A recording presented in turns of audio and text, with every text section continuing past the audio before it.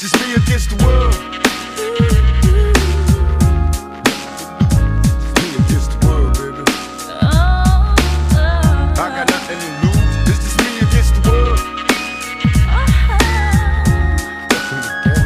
Me against the world, baby. And I think that's a rule that should be acknowledged, that that we were told as kids, and I don't want to speak. I'm presuming you heard it as kids. You stay out of grown folks' business. Yeah. That's a rule that you don't hear too much now. You know, these kids being grown folks' business, doing grown folks stuff, and they need to stay out of grown folks' business. And I think that's what saves some of us. And I think that's probably why you said that to your children, I presume, because that's how we were raised. There's just certain things. You just stayed out of grown folks' business, whether you liked it or not, whether you agreed with it or not, whether you thought it was fair or not. A rule was you stayed out of grown folks' business. Right. Period. And if you had the balls, if you had the audacity, sorry, I'm gonna leave that in there too. If you had the audacity to ask about grown folks' business, you, like you said, you might get slapped in the mouth, you might get chastised, you might get punished, because that's just the rules we lived by in the 80s and the 90s, and they got it from somewhere, right? Mm-hmm. But I do want to, and shout out to Skip, by the way, Mr. Stocks. You know, I appreciate your dad. Over the years, me and your dad have had one-on-one conversations. Your dad have given me some jewels. Mm-hmm. And I look forward to interviewing him at some point. But I do want to segue into the next question that I have for you. Over the years, as you mentioned, I've witnessed some ebbs and flows of your life. Mm-hmm. One of those ebbs and flows is witnessing you gain love, lose love, in many cases offering a non-judgmental listening ear, which is one of our rules. Mm-hmm. Matter of fact, specifically the rule is, B, I need you to listen to me, no judgment zone. Mm-hmm. We haven't done that in a while, but one of those rules is no judgment zone. Mm-hmm. I could feel whatever I feel on the inside about what you're saying, mm-hmm. but we having no judgment zone right now. Mm-hmm. Go for it, Ken. Let me hear what you got to say. But anyway, in stating this, you have been blessed to be married twice. This is an amazing feat. Reason being is because according to blackdemographics.com, African Americans currently have a 30% marriage rate, which is the lowest of all demographics. For our millennial and Generation Z listeners, what rules did you learn from your first marriage that you effectively applied in your second marriage? So this is like a two-part question. So let's start there. I think it's important to start before that if we can, right? And I'll try to make this as brief as possible. But you're looking at the historical value of significantly, maintaining a relationship in a positive manner between a husband and wife. Not being raised with that. My mom used to say, I was raising you and I was raising myself at the same time. In considering that, where the turmoil, not just from the countries, but even in the families from, the 60s and 70s, and all of the pressure, the racially charged, America that may have kept kids in the house where, either you had violence or drugs going on. You had a government that didn't support you or your family or the direction. There was no help there or limited help. Now you have the 80s where now, as a young adult, they're just trying now that a lot of the adult pressure, right, was that kids may not have understood was, holding you back. You had the 80s where it was almost like a party. It was that they were now allowed to have some sort of freedom to enjoy their life. So we're kids being raised by parents who weren't ready to they were learning how to raise themselves and making those mistakes, right? So you come off of having that as a foundation, and you think you're an adult because we had so much freedom as kids, right? That when it's time to raise your children to be adults, to have to have that and put that in perspective, like where do how do you do this? How do you take care of your kids? And you're raising yourself to some extent also. It could be a little challenging, right? I want to bring this back to the original question, because I did kind of lose focus as far as going back to that point. I wanted to say that because I think that's important, that was my foundation, right? My mom raised herself. Not that my grandmother family didn't do well, but she had no idea what she was doing, right? Nobody ever does. There's not a book for this. But you take those jewels and the rules that they've lived by, that you've recognized, and the rules they live by, and what you want to see happen, and you do the best that you can when you're faced with the everyday, the day-to-day, the hourly, to the yearly, and the aspect of raising your kids. You just do the best you can during those challenges that you face. Being in a relationship that failed taught me a lot in the sense of familyhood, where I need to be to take care of my son or my kids, period. And what place, what position do I put my wife in my life, having a blended family where I have kids long distance and I have kids here? And how do I close that gap that I felt as a child between one household and the other? How do you do that?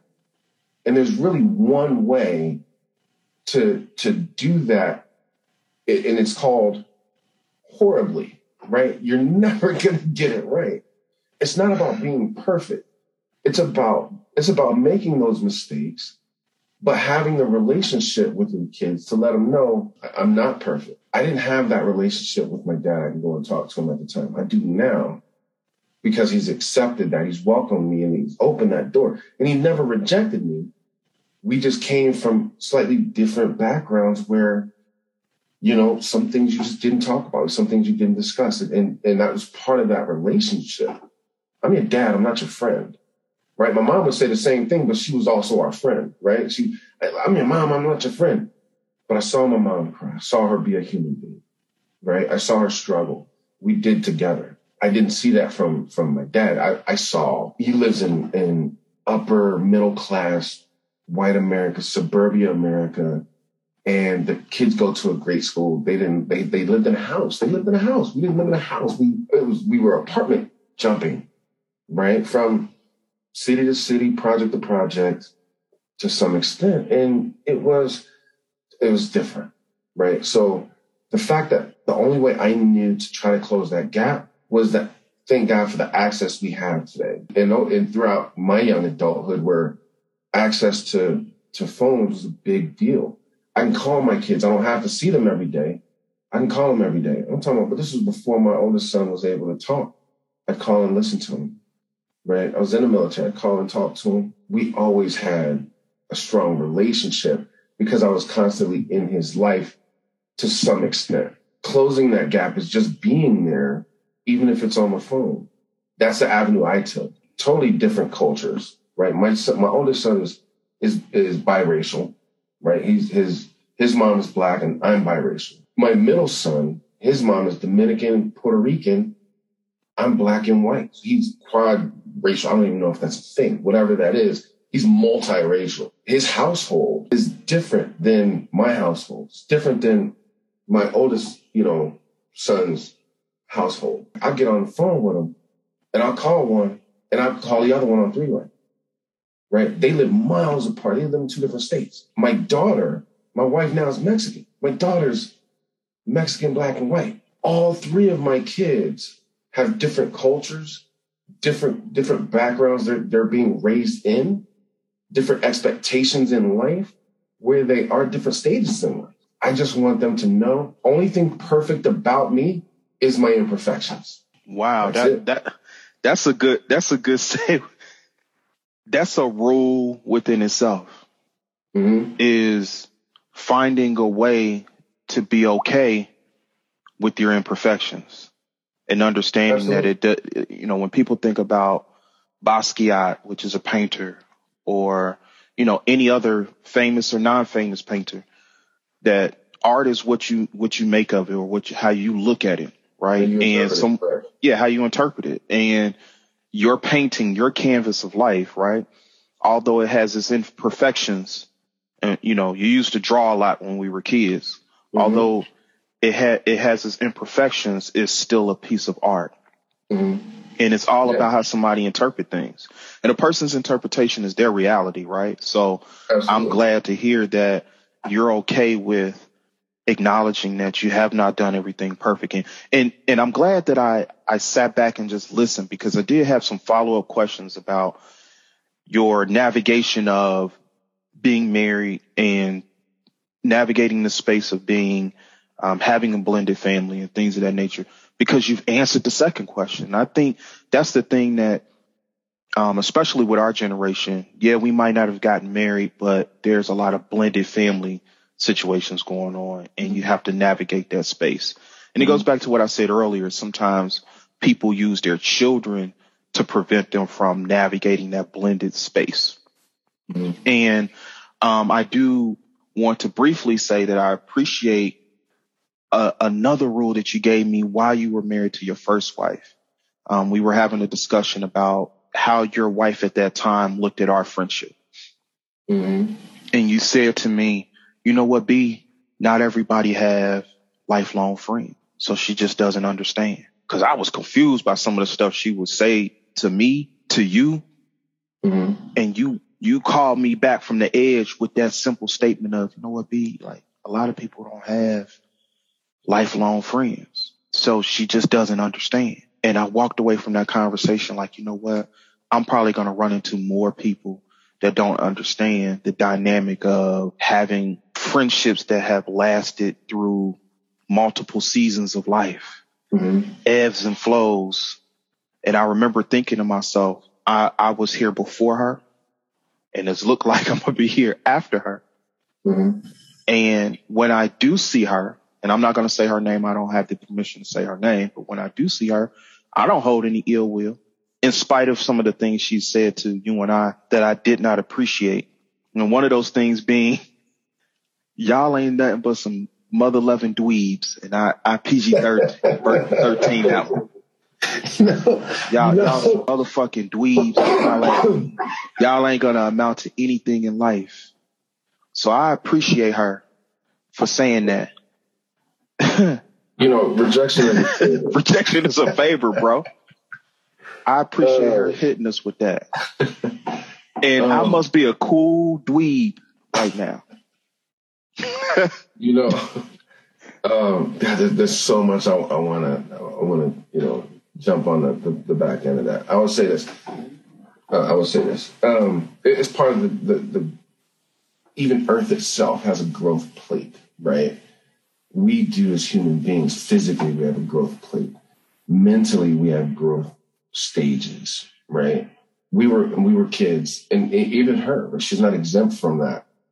She made her mistakes. Going back to the origin of the question, learning through those mistakes and learning through those challenges, you do. With my oldest son and his mother, what I learned was, maybe putting your child on such a pedestal that you can't get along with one another is not okay. Right? You put this is my responsibility. This is what I have to do. I don't care if you agree or disagree. I'm doing my thing because I'm taking care of him. Right? Well, I don't care, taking you to court, and this is how I'm taking care of him. I'm taking your money away from you, right? And visitation and not seeing him, whatever that is, right? She did the best she could with the circumstances and the tools she had, even if I was the bad guy in her story. Getting married and I was never married to his mom, but so my first wife was from my second son. She was all about education. I wouldn't say she was extremely intelligent, but she had enough information in her background as a child to gain that education and know how important that was. And we were kids in the street, still as young adults, we were kids in the street. We're talking the early 20s. We did not have our shit together, at all. But we thought we did. We probably had it better than, our stuff together better than some, right? But we were flying by the seat of our pants. We didn't know what we were doing. We just knew what we were trying not to do. And she had a direction that she was going, And when we realized we weren't going in that same direction, that needed to change. And, going through that divorce, going through, not jumping into another relationship, but allowing myself to be single and focus on my kids and focus on my education, and putting myself in a better position, because I was like, running this little small business that I was running at the time, not making a ton of money and paying child support for 2 kids that I don't see. I need to reel this in. I need to make some changes, Now I'm in a space realizing that how important education is, to take care of the 2 kids that I had at the time, and not allowing relationships to get in the way, or, that was my rule, right? I don't care what's happening, what's going on. That could not take precedence in my life, nor even follow me during that time.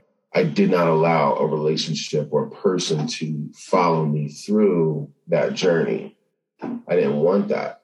At this point, having, my back against the wall with multiple children that I'm responsible for, and in the relationship, not just financially responsible for, but, being in a place where I gave her everything when we divorced. So, rebuilding from the beginning, sleeping in my car, going to school in a state where I had no family, I had no friends. Nobody was going to be along for that journey with me if I had to make it out of that, right? I had to make it out alone. I got myself there by myself.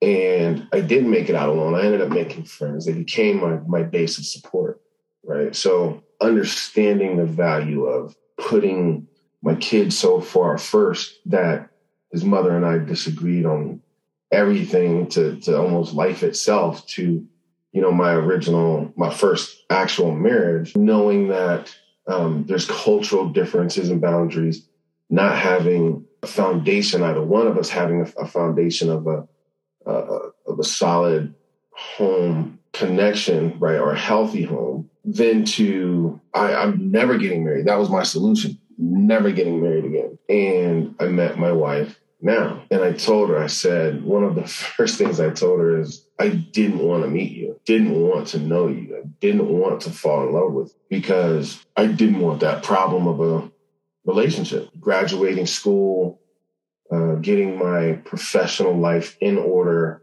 excited about getting my personal life down the road in a place where I was extremely happy and confident in. It's a big deal, but I couldn't deny my wife. I was like, that's not an option. She's got to go in this pocket right here. You know what I mean? There's no way I could turn away from her. And she didn't want me at the time, right? That's the other thing that's the big to note is I was in the midst of my change, and I was like, yeah, I'm not letting her go, right? So, and we've been together 10 plus years. There's mistakes every day. And it's part of her, who she is, that she accepts me for me being me. And there's certain things that are just off the table, certain things that you can't. And every relationship has their rules, right? When I talked to my dad about it, my dad was like, first thing, my wife and I did was we took divorce off the table. It's not a conversation. My background, it was like divorce is always an option because it's always been an option. So what's the point of marriage if divorce is an option, right? So the rules that her and I have, we still build on every day. For instance, I've never had an avenue to release my anger. So it's always this built up thing until you explode. And it could be verbal abuse, physical abuse. And I'm not saying in a relationship, I'm just saying, period. I used to beat up my Nintendos when the game wouldn't work right. You know what I'm saying? It was just, I was never taught how to express my anger. As a kid, I remember getting in trouble one time because I was so angry in my behavior, and my mom clocked me. And ever since then, she's yelling at me about this. Ever since then, what I do with anger, just like I said earlier, we didn't know what we were doing. We just knew what we were trying not to do. With anger, for me, it was the same sense of, I don't want to verbally be abusive. I don't want to say, these things because I'm hurt and I want to hurt her. I'm not a vindictive person. I just want it to be resolved. So for me to resolve the issue, I have to step away, right? I have to deal with that anger and realize, giving somebody the benefit of the doubt, what that looks like. My wife, on the other hand, she needs it to be handled and settled immediately. That's how she works through it. If I walk away, she's like, you don't walk away from a relationship. You don't walk away from this. We're in this together, but I need to get this out. You need to hear me and I need to hear you and ... She wants to work those things both ways.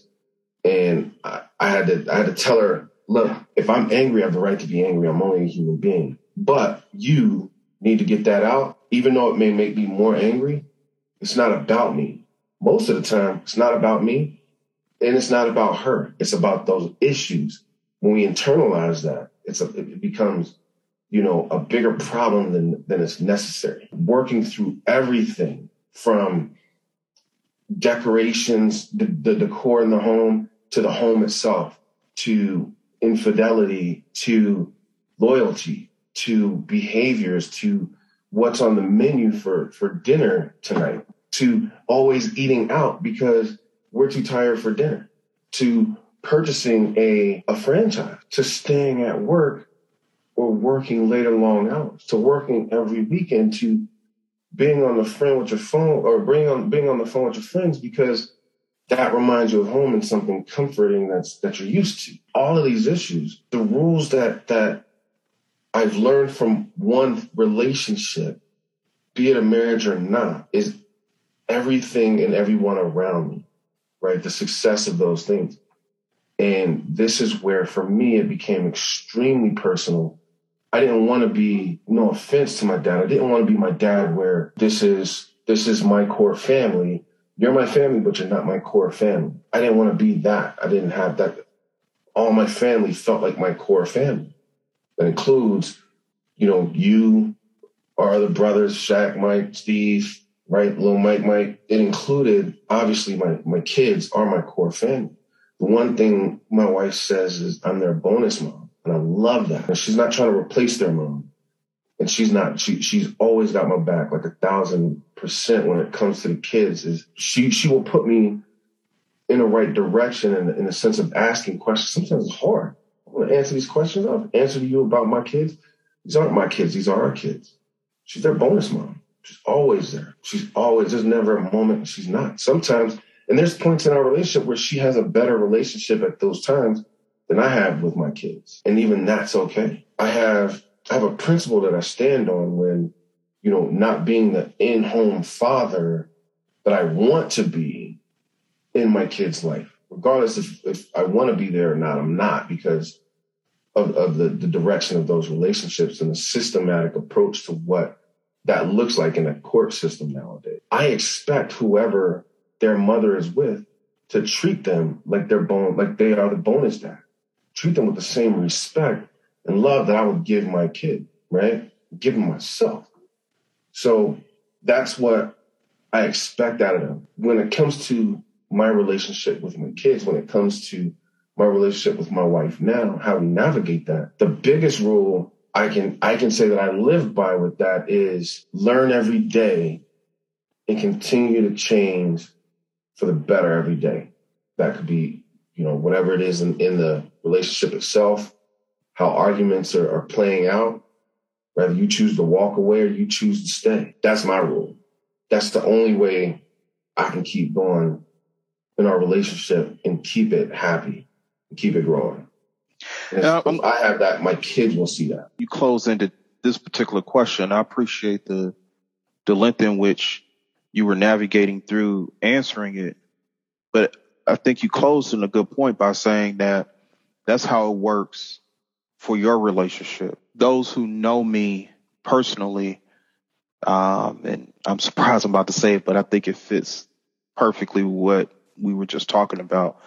I was previously engaged, and when I was going through premarital counseling, I had pulled my pastor to the side at the time, and I was like, man, this is tough. And this has been a process. To make a long story short, he said, look, Brandon, I can give you advice from two different realms of thought. I can give you the biblical advice, and then I can give you my perspective based upon what I've been through with my wife. But at the end of the day, that's my wife and what I did to get through those things with my wife. You're going to have to ask yourself, how are you going to get through those things with your fiance? So I like that how you ended it, because those are the rules that work for your situation. However, one of my listeners may be going through something that's similar. They can take some of the rules that you've mentioned today and apply or add. It can be and or apply to their situation. Like I've said to you before, there's things that I've recognized in your relationships that I've recognized in some of my other friends' relationships that I've applied, or some things that I feel like, well, I wouldn't do that. That's just life, right? But I want to move on to another subject, but it's in a similar ballpark of discussion, discussing rules. Throughout the years, we have discussed the notion that the rules you live by govern the lifestyle that you lead. In solidifying some of those rules, we have discussed the differences between family and relatives, guidelines and rules, and trust and loyalty. Firstly, because I do want to establish where this quote even came from. Please give credence to the author of the quote. The rules you live by govern the lifestyle you lead. And what do you think he meant by that statement? My dad told me that. My dad is filled with jewels that to him are just everyday and common sense. Very straightforward, and you know, he's got them in his pocket and a lot more. He actually told me that, I think going through my divorce, I was all over the place. I was all over the place emotionally, even physically. You know, I didn't know, you know, what the hell I was holding on to anything, and I had no foundation. And it was something that allowed me to kind of sit quiet when he told me that, really invest in myself for a moment to say, okay, what are my roles? What am I doing? What is going on? Not just, I need to go to school because I need an education and make some more money, because I have no idea what I'm doing in school. I got there by the seat of my pants, right? I don't know, 26 by then. Just making it to 26, I was like, didn't I do my job? Like, I didn't die at 18. I didn't die before 21. You know, no, there's some things that I'm still responsible for. Him saying that allowed me to put that in perspective, to decide what I was going to do next, and know that's coming up. Expect that and make your changes. And I'm so glad that as we transition to the second part of this question, I'm so glad that your dad, once again, shout out to Mr. Stocks for throwing out what we deemed as a nugget. It was just so simple to him, because I've had conversations with your dad about it and told him personally, like, man, this is one of the jewels that you gave your son. And this is another one of those ones, Ken, that you told me the rules you live by govern the lifestyle you lead. And I was not prepared to apply it but I didn't throw it away. I just was like, okay, that's another one. Okay, when I'm ready to apply it, then I'm gonna double back to Ken and tell him, like, yo, man, I get it. And, you know, but I do want to give credence to the person who gave you that nugget. But secondly, in your opinion, what is the difference between family and relatives? This is something that we've discussed over the years. But what do you think is the difference between family and relatives? Goes back to the old saying, blood is thicker than water, right? And what that truly means is the blood of the covenant is thicker than the water of the womb, which is a complete opposite than what and how we take that, right? We say blood is thicker than water with the intention that the family that raised us and gave birth to us, that loves us through that childhood process, is supposed to be your family for a lifetime. And what it truly means is the relationships you build in your lifetime are what your family is. Right? Those relationships. So even if they're blood and you don't have that relationship, it's okay. They don't have to be family if you don't have that relationship with them for them to be family. some people would disagree on that thought. I think that's part of the culture of today. You are my brother, couldn't be a closer brother if we were had came from the same parents, right? So my relationship, my brothers, my family is an extended family.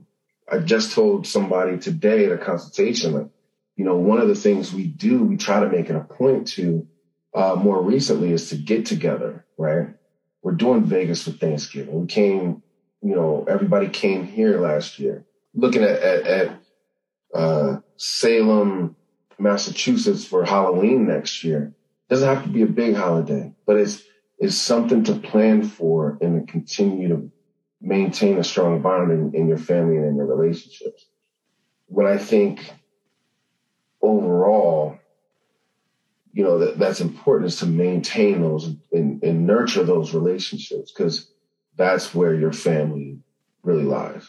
So I would say this, because we've had this conversation before offline over the years at different points. And I would say that I have, which will lead into maybe the last question, but I have better relationships with people who I do not share some form of DNA with. And I consider them to be family. Mm-hmm. But I also have had relationships with relatives. We share DNA, but you may know more about my life than my actual cousin or whoever, fill in the blank. Mm-hmm. So in building those relationships over the course of my life, like I mentioned, I've known you for 25 years. Building those relationships over 25 years. And like I said, the ebbs and flows, valleys and peaks. You go through some things, you're like, man, I ain't messing with dude for a while. You know what I'm saying? But you double back because the overarching thing is loyalty. I've had I don't know if you were, I gotta stop here. Mm-hmm. The foundation of our relationship, right, is you gonna go there? Is rooted really in us being, I wouldn't say enemies, but we didn't like each other at all. It took a mutual friend for us to come together. Our initial response to one another is, it ain't nothing about this person that I like. Yeah. Right. That's my homeboy's. That's my homeboy's brother. That's how I look at it. Yeah, and that's my brother's homeboy. Yeah, because I knew your brother first. Right, and it didn't go any further than that. Yeah. For a long time, and it took Shaq to be that mediator, right, between us, and not even intentionally, because he didn't know. And I appreciate Shaka for that. I mean, he was talking you up so much that I was like, man, who is this dude he talking about? You know what I'm saying? And then I found out it was you, and I was like, man, you talking about Steve, brother? The reality is, you're absolutely right. You don't know how far down the road you can build something with someone else based upon humble beginnings. Mm-hmm. And it went from, I don't really mess with him, that's my homeboy's brother, to I don't question our brotherhood. That simple to me at this point, right? And like I said, going back to what I mentioned earlier, and I want to transition into two more things and then we'll close. When you told me that sometimes people don't understand that don't have lifelong friendships, they don't understand the connection. Mm-hmm. You connected me with someone, and I look forward to interviewing this gentleman. You connected me with someone we also grew up with and spent some time with in high school, who was very influential, at least to me, in high school. Although I haven't talked to him in years. Mm-hmm. You connecting me with him a couple days ago was like time didn't even miss a beat. Right. And that's what happens when you have a genuine connection with someone. That's a rule. I'm going to make this short. I was telling someone just yesterday, This is what we do offline anyway, but I'm gonna make a fat one skinny. I was telling someone yesterday that this is one of my rules, bro, and I probably never told you this, but I'll tell you and the listeners. I always ask people, have you ever met somebody you're afraid to lose? And most of the time people will say, nah, haven't met anybody I'm afraid to lose, which doesn't surprise me because some people may say rejection is a favor. What about that rejection is a favor? What is it the thing? In my opinion, if you meet someone that really significantly adds something to your life, you don't want to lose that person for something so minute. Mm-hmm. I have not always seen eye to eye with family members. I have not always seen eye to eye with my friends. There are times that I don't always see eye to eye with my frat brothers, but the relationship is more important than losing them. So if I need to give that person a break, if I need to stop reaching out to them for a little while to get, like you said earlier, to get my head together because I don't want to say anything that could ruin a relationship. Mm-hmm. And it's not, we have to get away from this thought process that we have to answer things and respond to things in a moment. That's not what adults do. Sometimes you got to walk away. Sometimes you got to think about, well, what about all the times they were there for me? People are entitled to have a bad day. Matter of fact, people may be entitled to have a bad season. You just got to figure out how you got to interact with them during that season. And that's the thing about the ebbs and flows, the peaks and valleys of relationships is you may be rocking with somebody that is having a tough year. As an example, there's people that had a great lifestyle 2-3 years ago, bro. Lost their job last year due to COVID. You know what I'm saying? Got laid off. Are you supposed to walk away from that person because they lost their job? You got to be able to rock with them through their ebbs and flows. But that goes into, I was going to ask you another question, but I want to close out this question by saying, what are your thoughts regarding trust versus loyalty? It's left up to interpretation. And the reason why I say that is because the rules you live by govern the lifestyle you lead. When you're looking at trust, when you're looking at loyalty, most oftentimes that's a blanketed statement.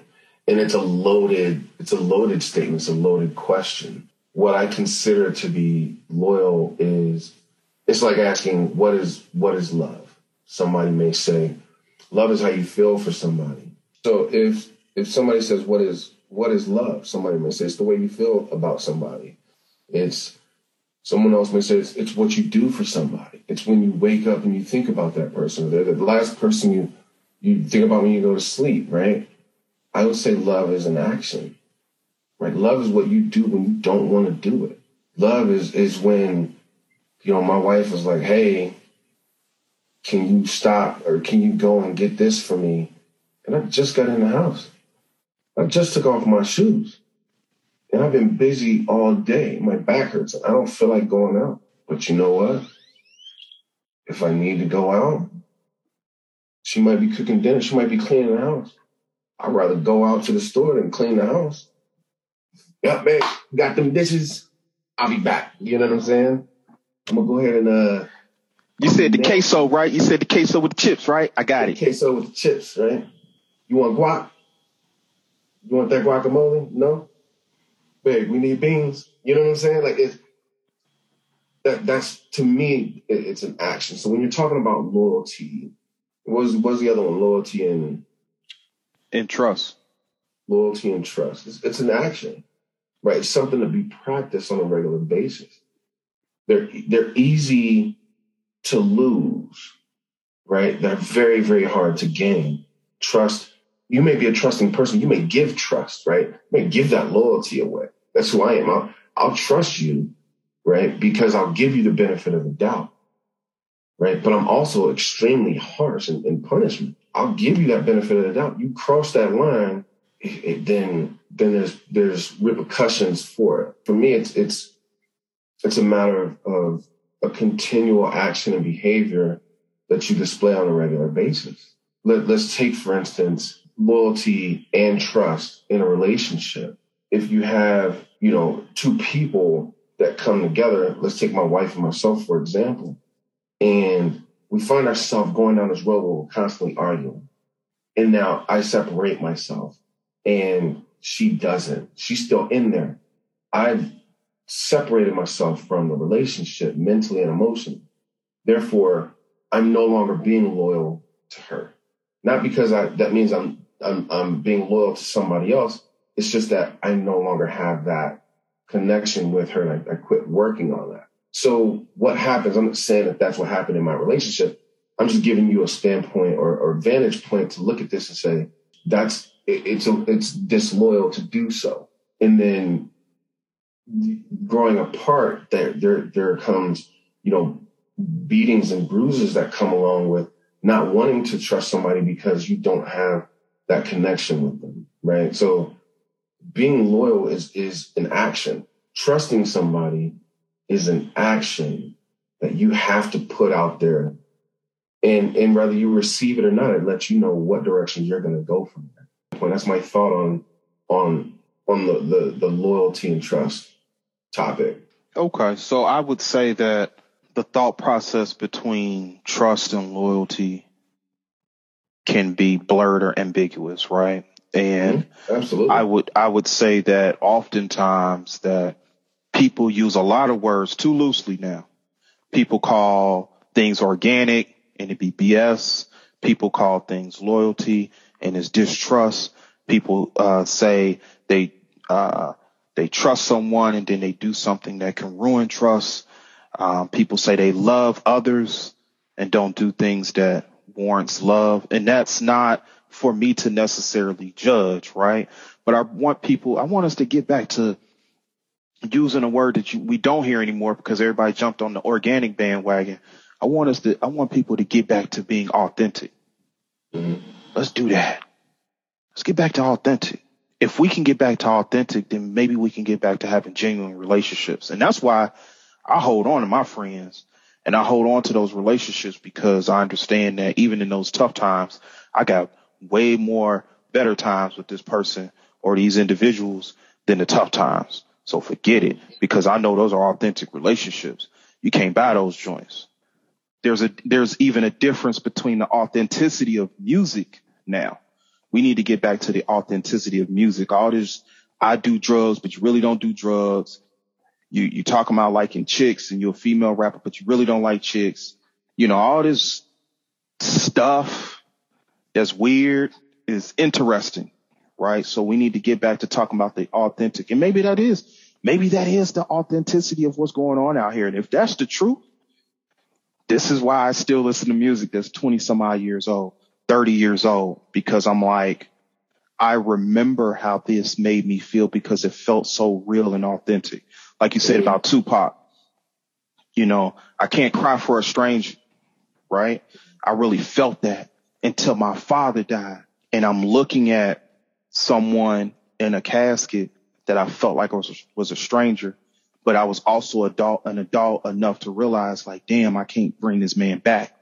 So even though I felt away from one until this point that I'm looking at this man in this casket, forget all that time. I'll give all that time back to have him now. Right? I can't never have another conversation with my dad. In closing, if you had to give a thesis statement regarding the rules you live by, what would that thesis statement be? It would be not to take life too serious, because you'll never make it out alive. Look, man, just keep trying. Just keep trying. Just keep doing, right? Try and fail, try and succeed. Just keep doing. That's it. Just take your chance. I would add to that to say that applying the rules that you learn from other people does not make you a fraud. That's called wisdom. So as I close, to my listeners, if you have given me nuggets over my life, I appreciate you. To you, Ken, I appreciate watching you grow as a man. The experiences we have shared over 25 years. Watching you enact your rules, Mr. Stocks, for introducing to us that the rules you live by govern the lifestyle you lead. It is my hope that our listeners will take a mental opportunity to assess what rules they live by. What rules, what legacy are you going to give those people that you interact with? What rules have you given younger men in your life, younger women in your life, etc.? How do we get back to a place of authenticity? Have we just tossed the rule book out the window at this point? Because it sometimes feel like a lot of people have tossed the rule book out the window. I think that's how a lot of generations feel about the next generation. Just food for thought. And I don't want to judge the next generation. Okay. I don't want to judge them, even to the next generation, which will be Generation Z to us. Mm-hmm. For my Generation Z listeners, please determine what those rules are for you. If those rules are, I don't want to go to school because I'm hearing how the millennials are struggling under a mountain of debt, then that's the rule you can be. If you can live with that rule, then be okay with that rule. Mm-hmm. I can accept that. Because guess what? I didn't go to college right after high school. That was a rule I lived by. I had my reasons. Mm-hmm. But whatever rules you choose to live by, be able to stand on those rules authentically. To my new listeners, to my returning listeners, I hope that you leave this episode feeling encouraged and enriched. To you, Ken, I appreciate your time. Welcome to The Thesis, a podcast where we unlock the thoughts of time. Me against the world. I got nothing to lose. It's just me against the world, baby. With all the sex and stressing, the question I wonder is after death, after my last breath, when will I finally get to rest through this suppression? They punish the people that's asking questions and those that possess. Still from the ones without possessions, the message I stress. To make it stop, study your lessons, don't settle for less. Even the genius asks questions, be grateful for blessings. Don't ever change, keep your essence. The power is in the people, in politics we address. Always do your best, don't let the pressure make you panic. And when you get stranded and things don't go the way you planned it, dreaming the riches, in a position of making a difference. Politicians and hypocrites, they don't wanna listen. If I'm insane, the fame made a proper change. It wasn't nothing like the game, it's just me against the world. Me against the world. Nothing to lose, it's just me against the world, baby. Me against the world. Got me stuck in the game, it's just me against the world. I got nothing to lose, it's just me against the world, baby. Me against the world. That's right. I know it seems hard sometimes, but remember one thing. Through every dark night, there's a bright day after that. So no matter how hard it gets, stick your chest out, keep your head up.